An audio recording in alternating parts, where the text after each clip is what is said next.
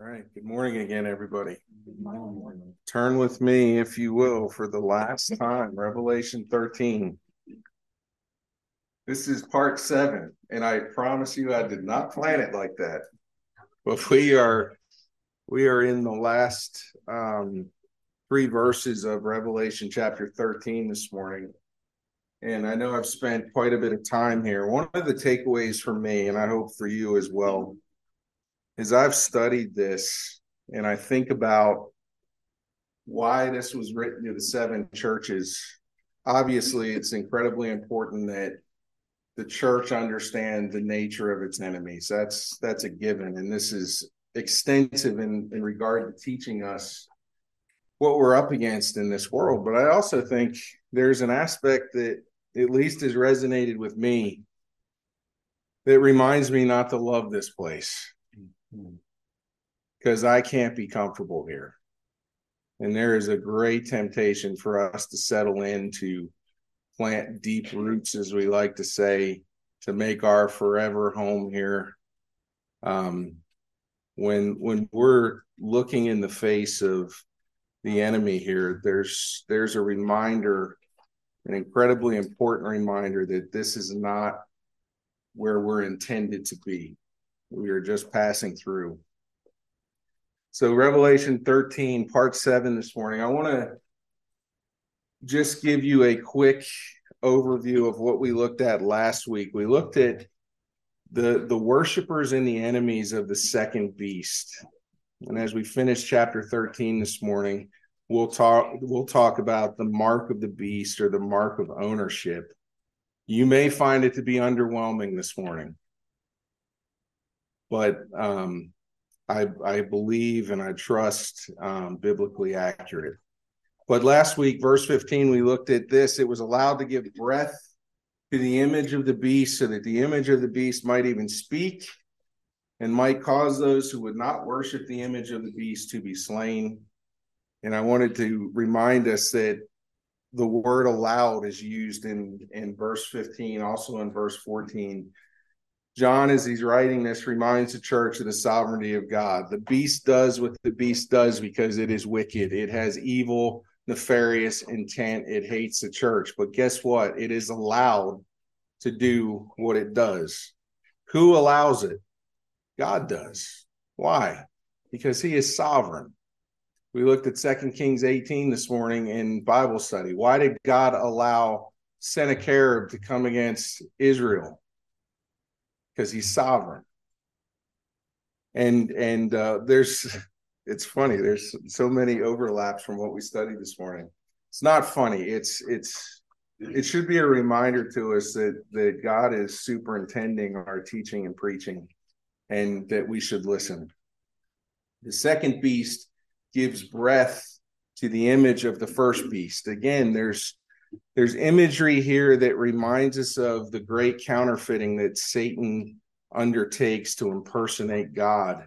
There is a regeneration, if you will, of the image of the first beast. It comes to life. The scripture says it speaks.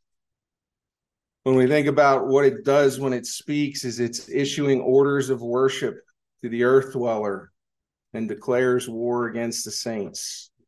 The earth dweller here is substituting the creature for the creator. We spent a great deal of time on this last week. You hear the term in our culture that's thrown around a lot, reimagining. All sorts of things are being reimagined in our culture. But what's really happening with the earth dweller here is he's reimagining God, and he's reimaging himself. Man created in the image of God. He's reimaging himself into the image of the beast. We talked a lot about Genesis last week and the fact that man is created in the image of God. God gives man an order. When he created Adam and Eve, he said, what? Be fruitful and multiply. The worship of the beast is unfruitful. I want you to look, turn with me, if you will, to Ephesians chapter 5. I want to give you one passage in that regard.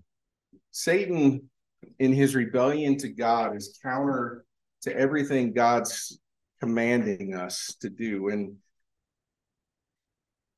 Paul says in Ephesians chapter 5, be imitators of God as beloved children. We talked last week about the fact that we are imaging God as believers. The image of God is restored in us. Romans 8:29. Hold your finger in Ephesians 5. But Romans 8:29 says, for those whom he foreknew, he also predestined to what? Be conformed to the image of his Son. Where we see the image of God marred in humanity at the fall in the garden when Adam and Eve disobeyed, we see it restored in the person and the work of the Lord Jesus Christ. And as Christians, those who bear the name of Christ, he has predetermined and predestined that we would be conformed to the image of his Son. In other words, he has predetermined that we will look like his Son. We will bear the image of the Son in order that we might be the firstborn among many brethren. So in Ephesians 5, Paul says this, be imitators of God as beloved children. Walk in love as Christ loved us and gave himself for us, a fragrant offering and a sacrifice to God. But sexual immorality and all impurity or covetousness must not even be named among you, as is proper among saints.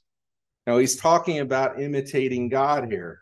He says, verse 4, let there be no filthiness or foolish talk, nor crude joking, which are out of place. But instead, let there be thanksgiving.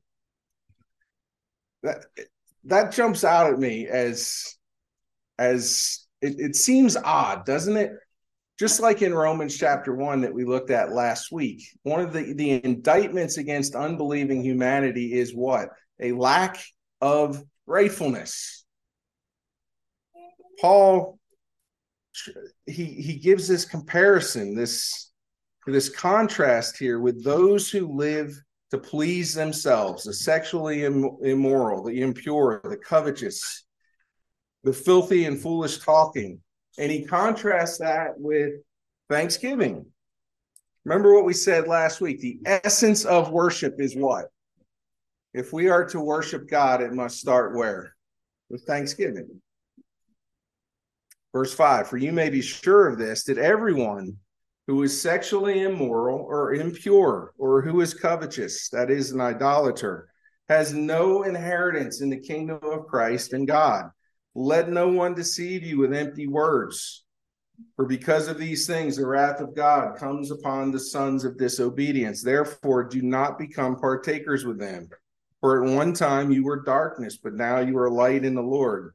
Walk as children of light, for the fruit of light is found in all that is good and right and true. Listen to this, verses 10 and 11. And try to discern what is pleasing to the Lord. Verse 11, take no part, do you notice that? In the unfruitful works of darkness, but instead expose them. Satan, in the fruit of darkness, if you will, that which comes from the worship of the beast is barren. That's the word here. It can produce no offspring other than one thing, which is death. So the worship of the beast is unfruitful. It's Satan's counterfeit, if you will. He promises much, but delivers nothing. But the end of sin, which is ultimately death. Our application last week was a reminder that we need to examine who and how we are worshiping. Worship extends beyond the four walls of the church in which we gather corporately to worship. It extends to how we live, who and what we obey, what we see, what we hear, what we say, who we are, what we pursue. And we'll talk about that this morning. So this morning, I want to look at verses 16, 17, and 18.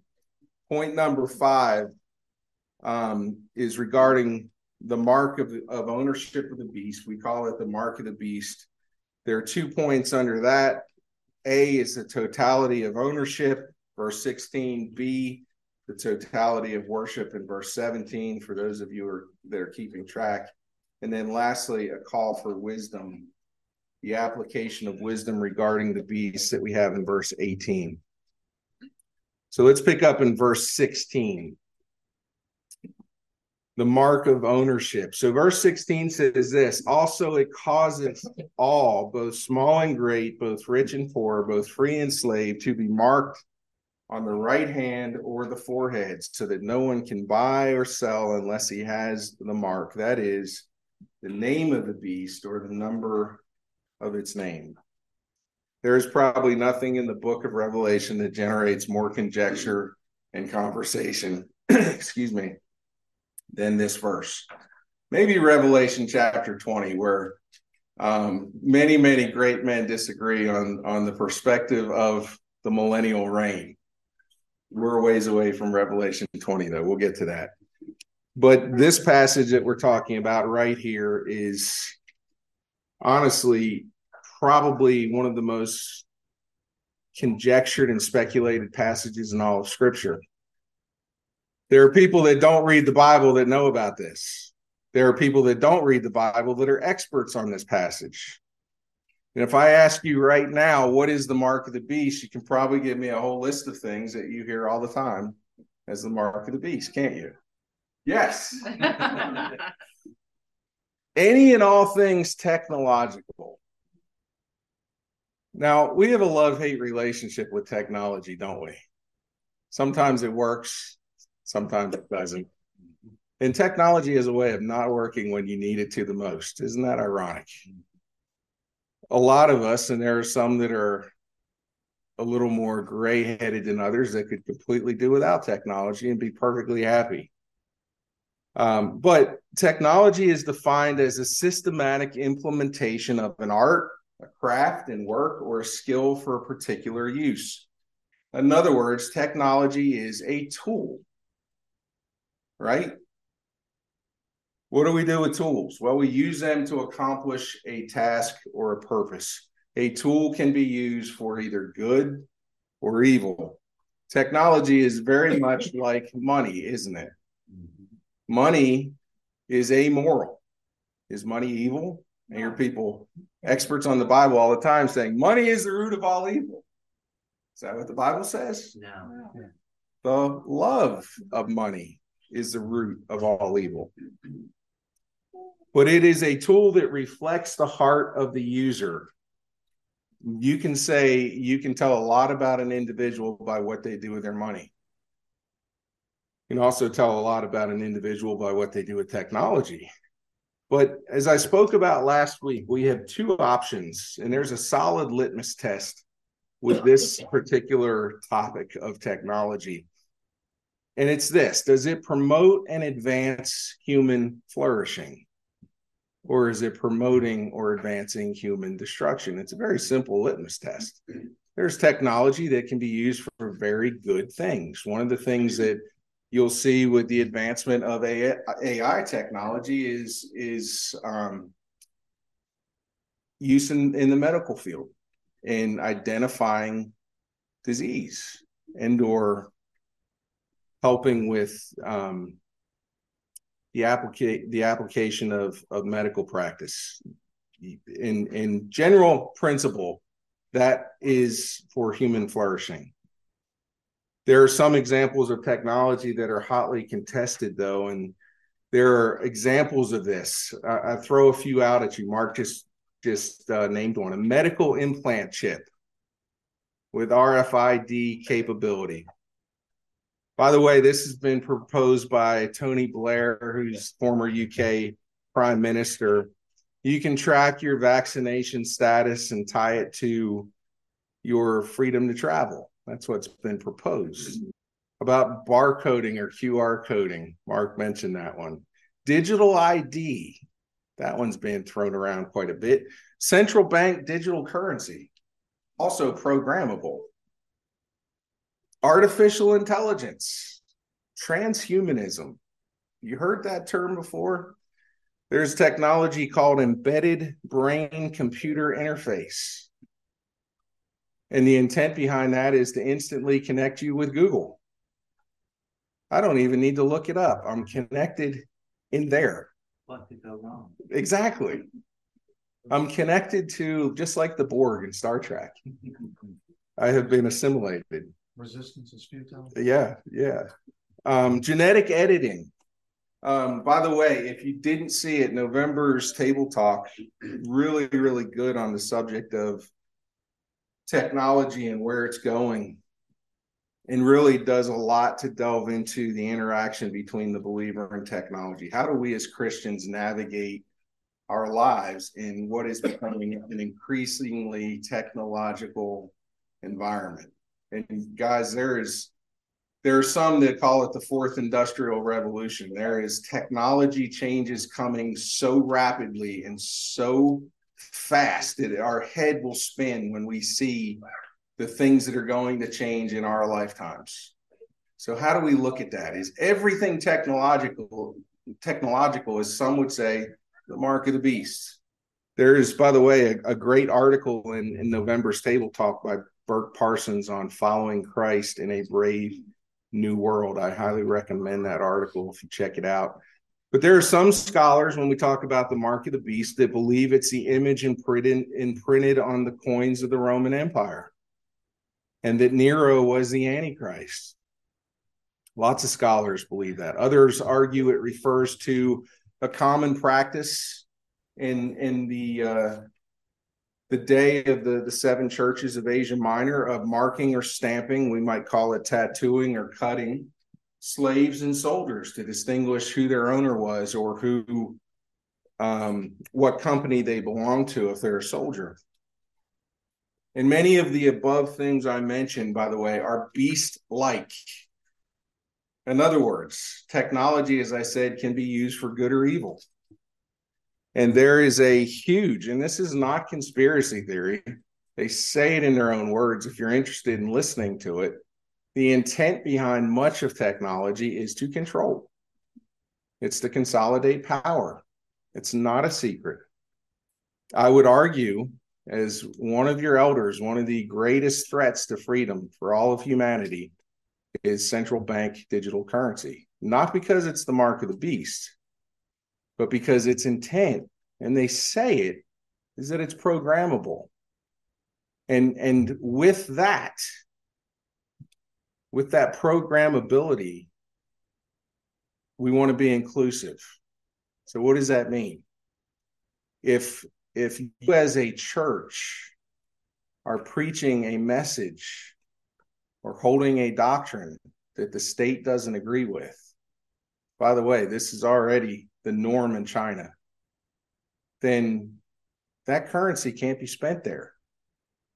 Jesse, your link where we give online, done.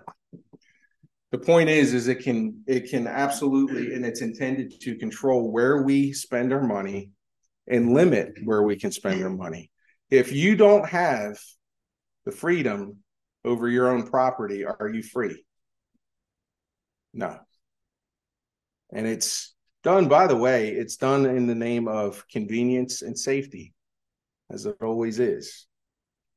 But it's a violation of a clear biblical ethic for money. What do I mean by that? Well, and you say, Danny, why are you talking about this in a message? Well, I would argue, guys, that there's nothing outside of a biblical purview. Proverbs 16:11 talks directly about money and economics. And it says this: a just balance and scales are the Lord's. All the weights in the bag are his work. What does that tell us about money? It tells us that God's design and intent for an economy is a free and just exchange of goods and services. If you say, I'm going to do work for you for $10 an hour, you have an obligation to do $10 worth of work. The person that you're doing the work for has an obligation to pay you at $10. Well, what happens if $10 is not really $10? They're cheating you. It's theft. It's a violation of God's law. We experience that, by the way, in our economy now with a non-gold-based monetary policy. You see it at the grocery store when you guys go shopping. Inflation. Inflation is due its expansion and retraction of the money supply And it's exactly why we struggle with inflation, and it impacts our family budget. If our dollars in our culture were backed by hard gold or silver, then you could not inflate the money supply. It's wicked, by the way, and it's theft of your property. Just so you know, it's wrong. It's wrong, and very few people understand it. These are vitally important matters, especially when you're at the grocery store. But is this really what our text is talking about? And I will tell you this, no, it's not. Remember, the book of Revelation uses symbolism and pictures to relate and communicate truth. And I'll say this again, I've said it several times, the safest way to explain or understand or interpret the book of Revelation is to do what? Compare Scripture. Yes. Compare Scripture with Scripture. The totality of ownership. Look at verse 16. It causes all, both small and great, both rich and poor, both free and slave, to be marked on the right hand. First of all, the term causes. The original Greek reads this way. It gives us a picture as compulsion under the semblance of choice. In other words, the beast causes the earth dweller through deception. Remember, he's deceiving the earth dweller. The beast causes the earth dweller through deception to want the mark. Now, whenever you talk about the mark of the beast, what is the response of anybody that you talk to? What do I do to avoid it? How do I get away from it?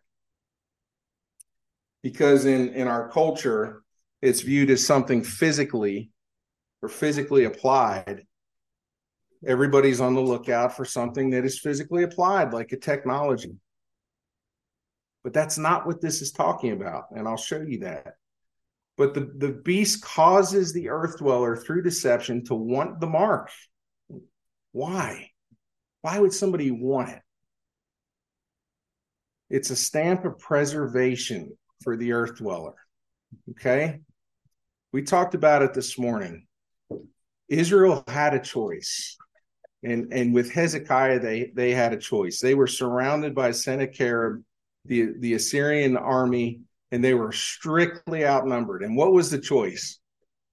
Come serve us, live, we'll take care of you, or stay where you are and die. While the world is looking for some application, physical application of this mark, what they don't realize is they're already willingly owned. The earth dweller is taking refuge in the shadow of the beast. It is his God. I want you to notice that there is no class excluded from the ownership of the beast. It's all inclusive here. Look at it. The scripture says both small and great, rich and poor, free and slave. If you were to do an anthropological study on social media, what will it tell you about our culture, our world? We're pretty divided, aren't we? You can't get very far on any form of social media, whatever your choice might be, without realizing that we're divided up so many different ways. Our culture divides itself up by categories such as race, nationality. Some people would say oppressor or oppressed, classes, gender, sexual orientation. We even have a new term for it in our culture called intersectionality. That's where all of these different categories of defining ourselves come into the one intersection, and really the one with the greatest victimization status has the greatest voice in our culture. This is what we're told, and this is all a new take on the old class warfare that we've heard for years and years.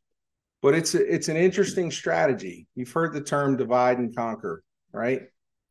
What is divide and conquer? It is the policy of maintaining control over one's subordinates or opponents by encouraging dissent between them, thereby preventing them from uniting in opposition. Does the devil ever do this? Say, well, that's out there. That doesn't matter to us. Well, it does, because Satan uses this tactic for the church as well. If you look in 1 Corinthians chapter 3, Paul says to the Corinthian church, verse 1, but I, brothers, could not address you as spiritual people, but as people of the flesh, as infants in Christ. I fed you with milk, not solid food, for you were not ready for it, and even now you're not ready, for you are still in the flesh. While there is jealousy, listen to this, this is the church. While there is jealousy and strife among you, are you not of the flesh and behaving only in a human way? For when one says, I follow Paul, I see this, by the way, I know you guys see it as well, amongst Christians. I saw an argument over whether or not we should be using wine or grape juice for communion. It's like, what won't we fight about? One says, I follow Paul. Another says, I follow Apollos. Are you not being merely human? What then is Apollos? What is Paul? Servants through whom you believed, as the Lord assigned to each. I planted, Apollos watered, but God gave the growth. So neither he who plants nor he who waters is anything, but only God who gives the growth. But we like to have our heroes, don't we? This is my theological hero, and if you say anything against said hero, as we say around here, them is fighting words, and we'll have a Twitter war. Yes, an X war. Thank you. See, I am not up to speed with technology. So what's the mark? Let's look back to answer that question. Remember that Revelation is a book of contrast and comparisons. Before we look back, look forward just one chapter. Look at Revelation chapter 4, verse 1. So here is an example of how contrasts are used in the book of Revelation. Chapter 13 ends discussing the mark of the beast. And how does chapter 14 start? Verse 1, then I looked, and behold, on Mount Zion stood the Lamb, and with him 144,000 who had his name and his father's name, what? Written on their foreheads. What's going on there? Well, John is contrasting two distinct marks. The mark that we see in Revelation 14 that's borne by the 144,000. We looked at that in Revelation chapter 7. That is the entirety of the church, the saints, the people of God, Israel complete. Every one of those saints that stand on Mount Zion with the Lamb has a name, their father's name, written on their forehead. What does that tell us? Should we be tattooing each other on our foreheads to say, I'm a Christian? Is that what this is teaching? No. It's not a visible mark. It's not visible at all. Why, if Scripture is contrasting these two marks, do we automatically then assume that the mark of the beast is something physical that we see? Well, we like to see things, right? We talked about that in Bible study this morning. But let's compare Scripture with Scripture. Turn back to Revelation chapter 7 for just a minute. I want to compare God's mark with Satan's mark. We call it the mark of the beast, but the reality of it is who empowers the beast? The dragon. So when we call it the mark of the beast, what we're really calling it is the mark of the dragon, or the mark of Satan. So how do we compare the two marks? Well, the question that is posed at the end of chapter 6 is who can stand in the great day of the Lord? In Revelation 7, if you guys remember this was about a year ago. But Revelation 7, 1 through 3, after this I saw four angels standing at the four corners of the earth, holding back the four winds of the earth, that no wind might blow on earth or sea against any tree. And then I saw another angel ascending from the rising of the sun, listen, with the seal of the living God. And he called with a loud voice to the four angels who had been given power to harm earth and sea, saying, do not harm earth or the sea or the trees until we have sealed the servants of our God, where? On their foreheads. We looked at this in great detail. As we study Scripture, the picture here is not a physical mark that is given to the saints to protect them from the blowing wind. The picture of the wind here is spiritual wickedness. But the saints are sealed with the Holy Spirit. This is the stamp of God's ownership and preservation on the believer. What is that? How does God stamp you and preserve you? How does he do that? Holy Spirit. He gives you his Holy Spirit to indwell you. That is the mark of the Heavenly Father. It is also a mark of consecration or separation. We saw in Exodus 28 as we studied the attire of the priesthood. Verse 36 of Exodus 28 says, "You shall make a plate," this is talking about Aaron, "you shall make a plate of pure gold and engrave on it like the engraving of a signet, holy to the Lord." That's what's on the engraving. "And you shall fasten it on the turban by a cord of blue, and it shall be on the front of the turban, and it shall be on Aaron's forehead. And Aaron shall bear any guilt from the holy things that the people of Israel consecrate as their holy gifts. It shall regularly be on his forehead, that they may be accepted before the Lord." Now, if you read up a little bit, it says that he's to bear the breastplate with the 12 tribes on his heart. Why? It's symbolic, but what is it telling us? As Aaron goes to present the sacrifice for the Lord, he is a picture of the great high priest. When Israel is engraved on the breastplate on his heart, and this text says 3 times on Aaron's heart, on Aaron's heart, on Aaron's heart. What is he telling us? That when Jesus went to the cross, who did he have on his heart? He had his people on his heart. When we talk about the forehead, what are we talking about? Our thoughts, our mind, our will. And what he's saying is Aaron is given over. He's consecrated wholly to the Lord, and it's symbolized by the turban on his forehead. It's a mark of consecration or separation. We're studying A.W. Pink on sanctification. One of the definitions of sanctification is to be set apart, consecrated. It's also, by the way, a mark of obedience and loyalty. Look at Deuteronomy 6, 4-8. "Hear, O Israel, the Lord our God, the Lord is one. You shall love the Lord your God with all your heart, with all your soul, with all your might." This is, by the way, a summary of what? The 10 Commandments. "And these words that I command you today shall be on your heart." Now, how do we get God's word on our heart? How do we get the commands on our heart?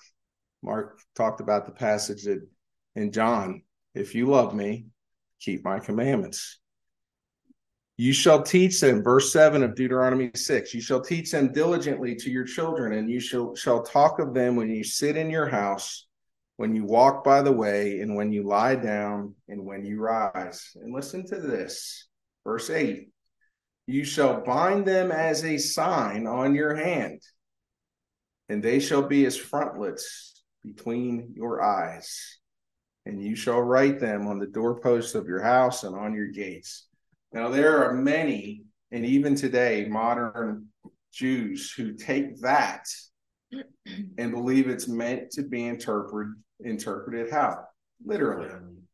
So if I have God's commandments on my door of my house, what does that do for my house? Does that guarantee that my house is going to obey God's command? No. God says they have to be on your heart, but the symbolism here, if God's word is his law, is a frontlet between my eyes, it's on my forehead, and it's a sign on my hand, what is it saying? It's going to impact what I think, and when it impacts what I think, what happens? It impacts what I do. For the believer, the one who obeys the commands of God, it is a mark of obedience and loyalty. "If you love me, keep my commandments." How do you know you're a Christian? How do you know? Well, I said a prayer and I got baptized. No. Do you love him? Do you obey him? It's not to say that we're perfect in our obedience, but the question is the direction of my life to obey him? Then it's also a mark of preservation. Look at Ezekiel chapter 9. This is a very interesting passage. Ezekiel chapter 9, verses 1 through 5. This is Ezekiel being given a vision, and it says this: Then he cried in my ears with a loud voice, saying, Bring near the executioners of the city. The city here being spoken about is Jerusalem. God is telling Israel that judgment day is coming. And listen to what he says. God tells the executioners to come to the city of Jerusalem, each with his destroying weapon in his hand. Verse 2. And behold, 6 men came from the direction of the upper gate, which faces north, each with his weapon for slaughter in his hand. And with them was a man clothed in linen, with a writing case at his waist. And they went in and stood beside the bronze altar. Now the glory of God of Israel had gone up from the cherub on which it rested to the threshold of the house. And he called to the man clothed in linen who had put the writing case at his waist. Listen to this. This is a picture. Again, this is imagery to convey truth. He says to the man clothed in linen, pass through the city, through Jerusalem, and put a mark on the foreheads of the men who sigh and groan over the abominations that are committed in it. What is he saying? Before the destroyer goes through Jerusalem and wipes it out because they deserve it, what is this angel to do? To mark out those, notice what he says, those who sigh and groan over the abominations that are committed in it. What makes those people different? They are weary and saddened by the lawlessness of those that are around them. Verse 5, and to the others he said in my hearing, pass through the city after him and strike. Your eyes shall not spare, and you shall show no pity.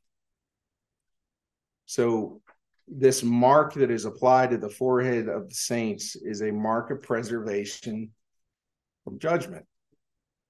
To the believer, Romans 8:1, what? There is now therefore what? No condemnation to them who are in Christ Jesus. We could put it this way: to those who have the blood of the Lamb applied to the doorpost, there is no condemnation. But to everyone else, the slayer is coming. It is also the mark of promise. Look at Ephesians 1, verse 11. And when I ask the question to start with, what is the mark of God on the believer's life? Paul makes it very clear that it is the Holy Spirit. And what is the Holy Spirit in our life? Ephesians 1, verse 11, in him we have obtained an inheritance. How do you know, Christian, that God has given you an inheritance? When times are tough and you're buying either gifts or presents, have you ever gone to, I don't know, like a Walmart and done a layaway? I don't even know if they still do that. Yeah. Now everybody just puts it on their credit card if they can't afford it. No layaway needed. If you lay it away, you don't take it home, right? But what's the intent of the layaway? It's a promise that I'm coming back to get it, right? Paul says, believer, you have obtained an inheritance. You've been predestined according to the purpose of him who works all things according to the counsel of his will, so that we who were the first to hope in Christ might be to the praise of his glory. In him you also, when you heard the word of truth, the gospel of your salvation, and believed in him, listen, were sealed with the promised Holy Spirit. Why is that important? Well, if God makes a promise, he is eminently trustworthy. We know this. We know this. But do we always believe it? Verse 14, who is, that is the Holy Spirit, the guarantee of our inheritance. We might call it the down payment. We might call it the layaway, whatever we want to call it. It is the surety that you will acquire what has been promised. How do we know that God's going to keep his promise? And that we have an eternal inheritance? Well, he's given us his spirit. He sealed us with his spirit. So do you see the picture here? I hope this is eminently clear.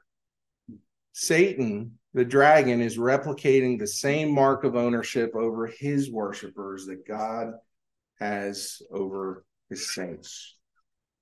By the way, this is a spiritual act of dominion and bondage that Satan puts on this world.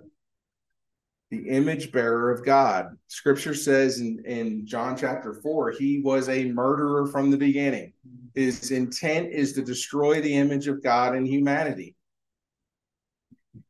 So how do I know that he's trying to imitate God? Look at Ephesians 2, verse 1. And you were dead in the trespasses and sins in which you once walked, following the course of the world, following the prince of the power of the air. Look at this. The spirit that does what?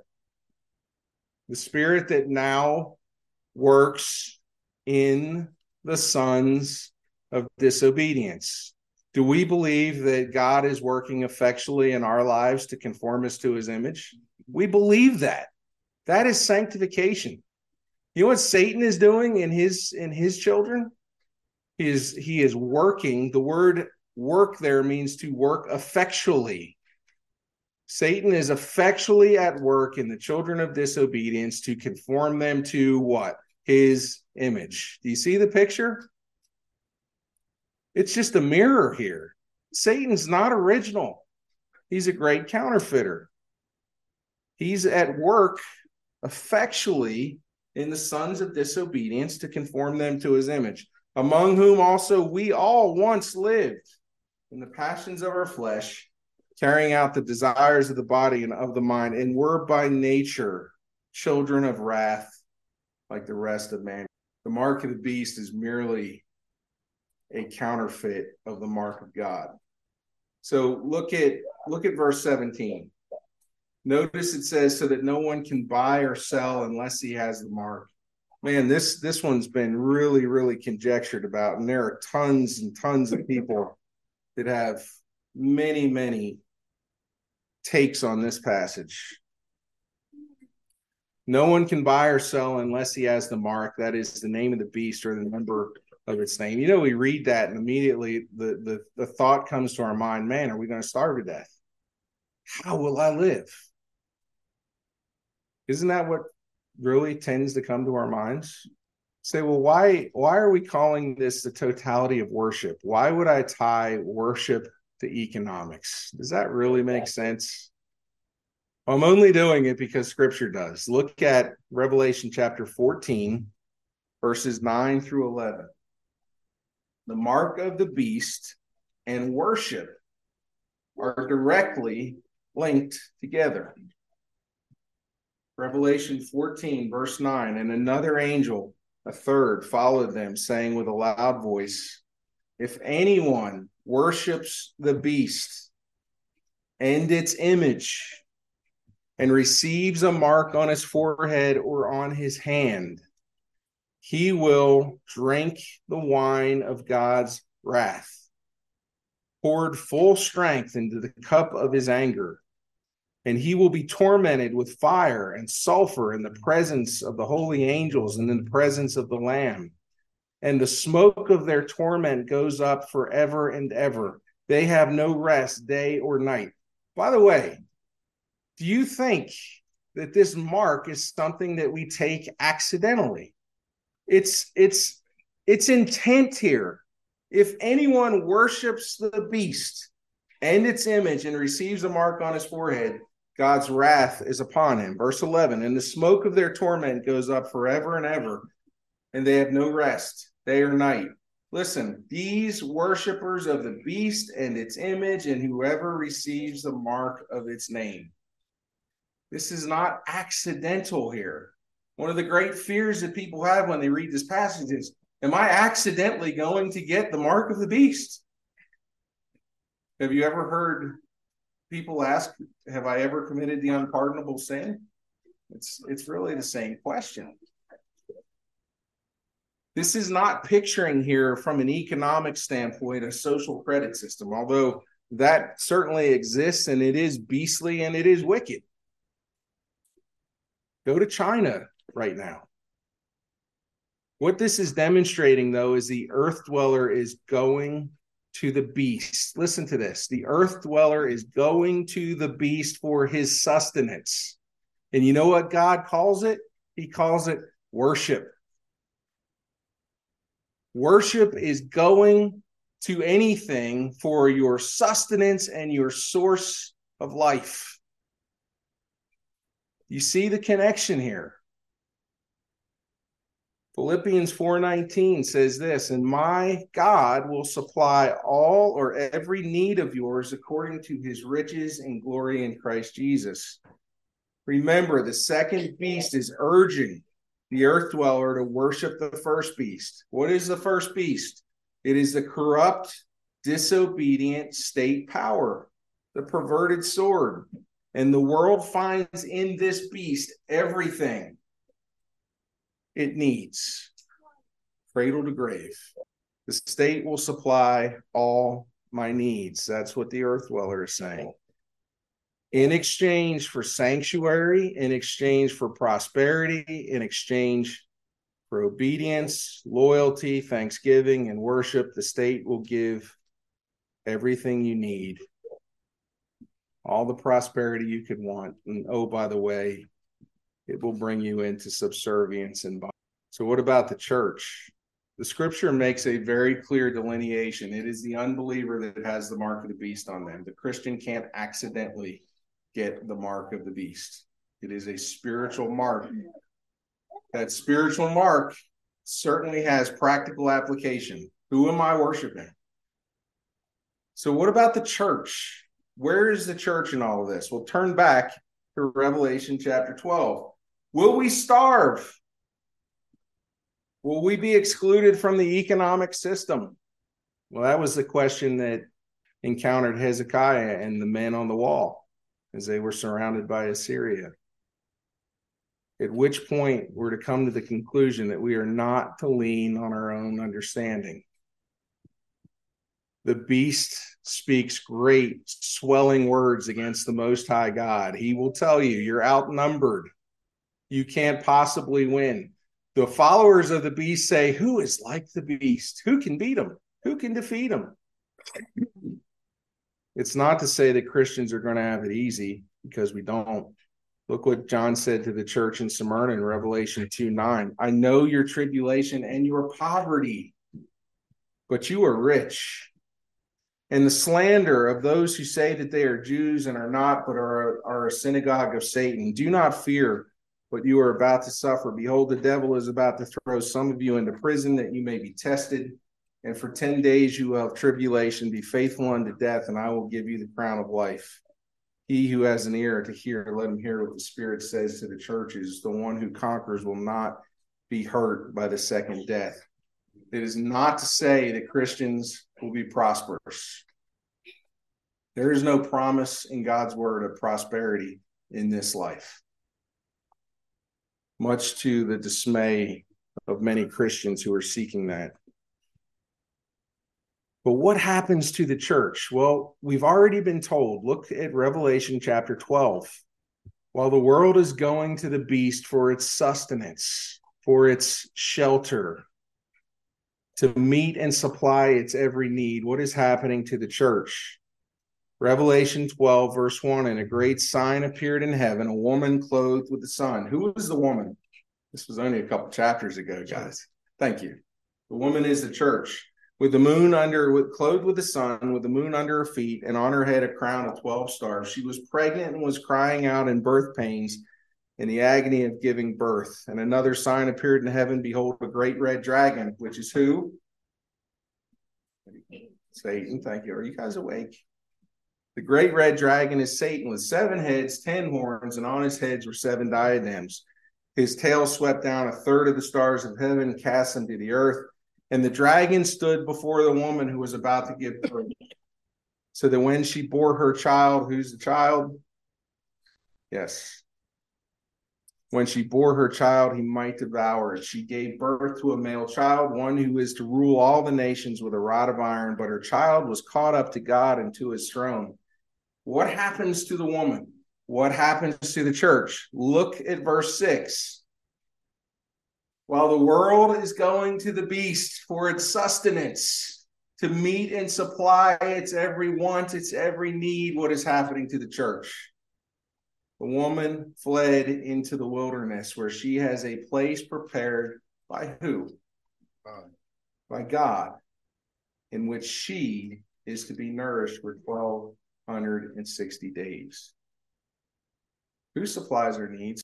This is really a great temptation, though, isn't it? See, the enemy will shout at the wall and tell us that we don't have any hope. There's no chance you survive. There's no chance you get through this. You're outnumbered. Bend the knee. Bend the knee. It's all you have to do. When you hear the music play, all you have to do is bow down. Just go with the crowd. Don't rock the boat, and you'll be taken care of. But it's a lie, isn't it? Jesus said in Matthew chapter 6, I want to encourage you with this, as you might face need in your life, as you might chase or face financial challenge in your life. Our pursuit, what we chase in this life, what drives us is our worship. We find our sustenance in what we worship. How do I know that? Well, Matthew 6, verse 25. Therefore, I tell you, do not be anxious about your life. And what are we normally anxious about? How am I going to be sustained? Don't be anxious about your life, what you will eat, what you will drink, nor about your body, what you will put on. Is not life more than food, and the body more than clothing? Look at the birds of the air. They neither sow nor reap nor gather into barns, and yet your heavenly Father feeds them. Are you not of more value than they? And which of you, by being anxious, can add a single hour to his span of life? Think about that statement. You're worrying, your anxiety, and we all have it, don't we? What if I lose my job? What if I have to stand up? And we talked about there's some times where we don't answer a word, and there are other times when we have to speak up. What if I speak up and I lose my job? How am I going to take care of my family? Have you ever thought that? I have. And which of you, by being anxious, can add a single hour to his span of life? And why are you anxious about clothing? Consider the lilies of the field, how they grow, neither toil or spin. Yet I tell you, even Solomon in all his glory was not arrayed like one of these. But if God so clothes the grass of the field, which today is alive and tomorrow is thrown into the oven, will he not much more clothe you, you of little faith? Therefore, verse 31, do not be anxious, saying, what shall I eat? Or what shall we eat? Or what shall we drink? Or what shall we wear? How will I be sustained? Listen, look at what he says at the end of verse 32. For the Gentiles, what? Seek after these things. The pursuit of their life is their sustenance. And where do they go?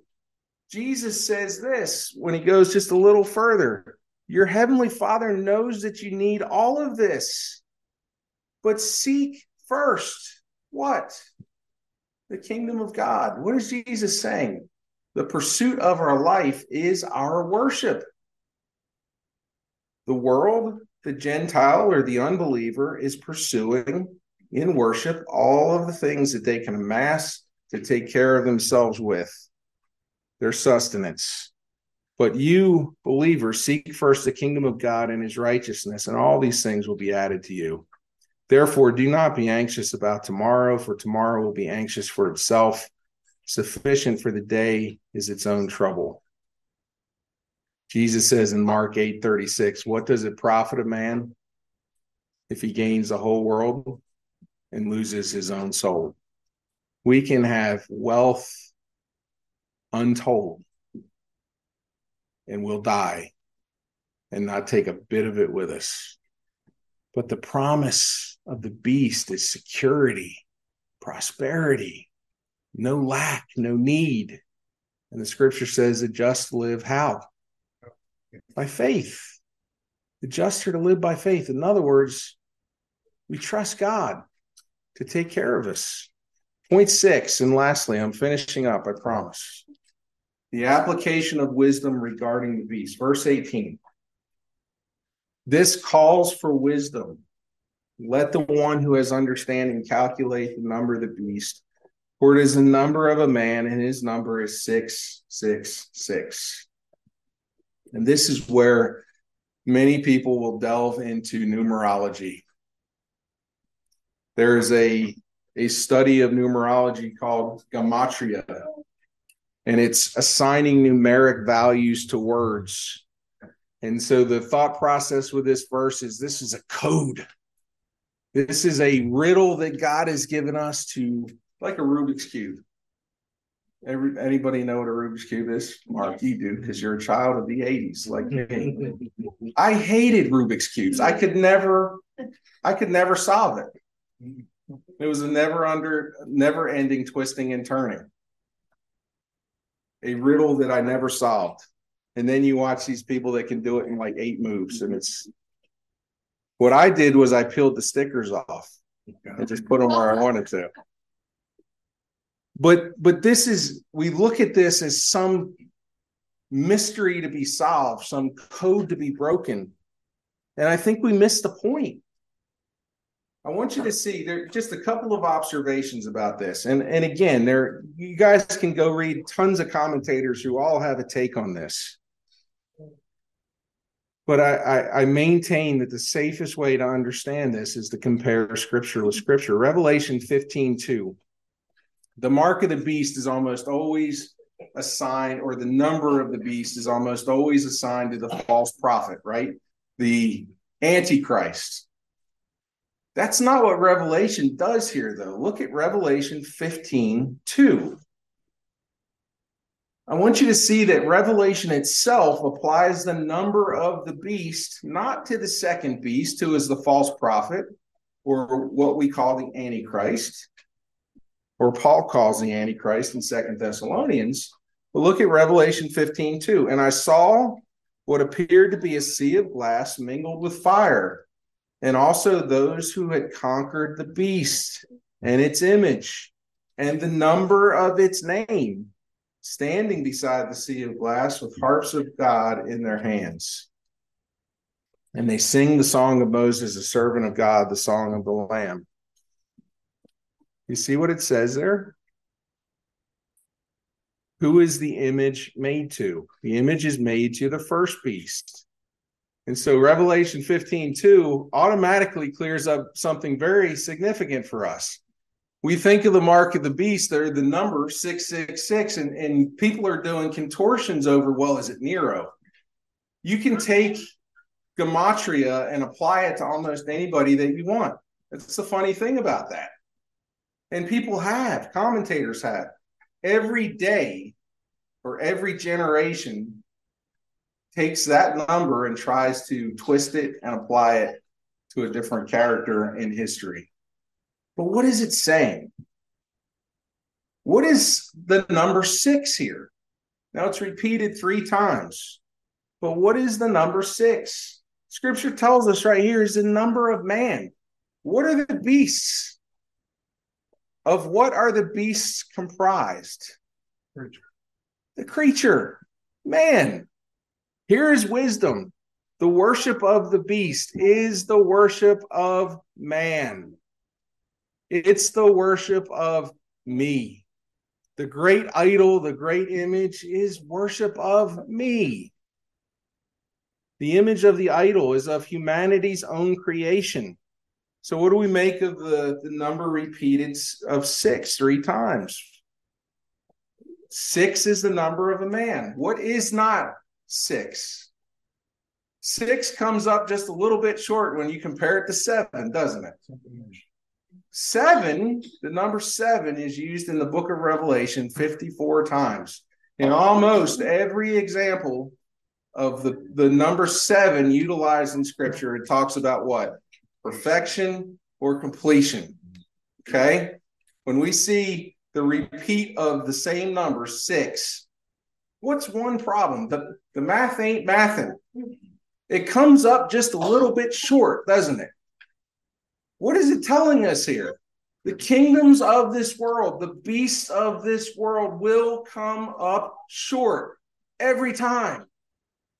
They do not make an adequate God for us to worship. The kingdom of man will always fall short of its ambitions. There is no utopia. And man, they're looking for it, aren't they? They've tried. Every communist regime has promised its people, we're on a 5-year plan, guys. Yes, there will be millions of you that have to die to pave the way to utopia, but we'll get there. Never happened. The kingdoms of man, the self-made images of man, the gods of man always fall short. How do we know that? Well, look at Genesis chapter 11. You don't have to turn there, but you know it well. Come, let us build ourselves a city and a tower with its top in the heavens. Let us make what? A name for ourselves, lest we be dispersed all over the face of the earth. Did that little science project ever get finished? No. What happened? God scattered them. He confused their language. That's why it's called Babel. Babel was never finished, was it? The beasts in this passage, and be encouraged with this. We have such a buildup of this passage, and we think, oh, the beast. The beast falls short. It can't do everything it wants to do. It will fall short of its desired goal. Yes, it will have a worshiping world to fawn all over it. But look at the end of the beast, Revelation 17:14. They will make war on the Lamb, and the Lamb will conquer them, for he is Lord of lords and King of kings, and those with him are called, chosen, and faithful. People have this grandiose idea of Armageddon where the entire world gathers to make war with God. That's the most anticlimactic war ever recorded in Scripture. Think of the idiocy of that. How crazy it is to think that anyone can fight against God and win. And yet, we have such fear, don't we? That's really the temptation for us, isn't it? The walls are surrounded. We're outnumbered.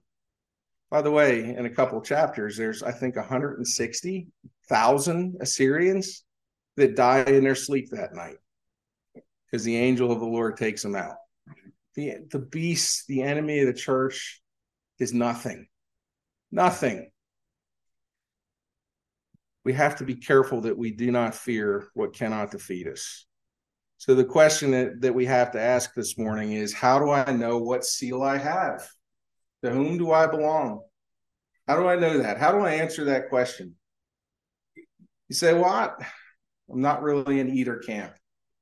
I'll be spiritual Switzerland. And what does Jesus say? He that is not with me, there is no middle ground. You are either in the camp of the Savior or you're in the camp of the beast. So how do we know? Jesus told the Pharisees in John chapter 8, you are of your father, the devil, and your will is to do your father's desires. He was a murderer from the beginning and does not stand in the truth because there is no truth in him. When he lies, he speaks of his own character, for he is a liar and the father of lies. I want to give you, just as closing application this morning, some thoughts for you to ponder. How do you know you're saved? How do you know that the Spirit of God has sealed you for all of eternity? Here are some things to consider quickly. Have you been made a new creation? If any man be in Christ, he is a new creation. Old things have passed away. Behold, all things had become new. Jesus told Nicodemus, the only way to either see or enter the kingdom is what? You must be born again. The question for us this morning is, have we been born again of the Spirit of God? If we do, we have his seal. The second thing I would ask you is, do you believe the gospel? Not do you believe a gospel, but do you believe the gospel? That salvation is through Christ alone. Is your hope in God or your own performance? Romans 15:13. Are you holding it all together? If you are holding it all together and your salvation rests in your goodness and your ability to maintain, it's cause for concern. Here's a big one. Are you submitted to his word? Jesus said, if you love me, you will keep my commandments. Are we obedient to his word? Fifth, have you lost your love for this world? This one takes time sometimes in the life of the believer. We have such grandiose hopes, dreams, and plans. And this place has a tight grip on us sometimes. But as we get more and more insight into the truth of God's word, our love for this place begins to fade away and drift away. I remember Nicole's grandfather when he was just about to leave this world. She asked him, it was either her or me, talking to him, 80 years, happy, joyous man, filled with joy, loved being around him. He was just a pleasure to be around because the joy of the Lord filled him. I remember asking, would you do it all over again if you could? He said, you know what? I love my wife. I love my family. But there's not a chance I would do this all again because I am this close to being with my Savior. His love for the world faded as he got closer to Christ. Do you have a new or changed relationship to sin? You hate sin in your own life. We're good at hating it in others' lives, aren't we? But do you have a new, changed relationship to sin? Do you have, as my father used to say, has God given you a new wanter? And then lastly, do you love the brethren? Is it a burden for you to be here this morning? You're like, man, got to go to church again. My mom and dad are making me. Wish I could do this. That's not fun. It's boring. It's fill in the blank. We've all been there, haven't we? Why do we come here? Jesus said, if you love me, what? Love the brethren. We're not very lovable sometimes. Sometimes we are hard to love. Amen. Yes. But if we love him, it's demonstrated in how we love each other. Do you find it important to edify each other? Do you find it important to pray for each other? Do you find it important at all to encourage each other in the faith, to advance in the faith? Do we want to see each other's spiritual growth and well-being? If you can answer yes to all of that, then it's fair to say, yes, I love God's children. There's no place I'd rather be this morning. None. Give me tickets to the Eagles 49ers game. I'd rather be here. Big game, but you guys know what I'm saying. There's no better place to be than in the Lord's house with his people. Why? Because I love you guys. I belong with you.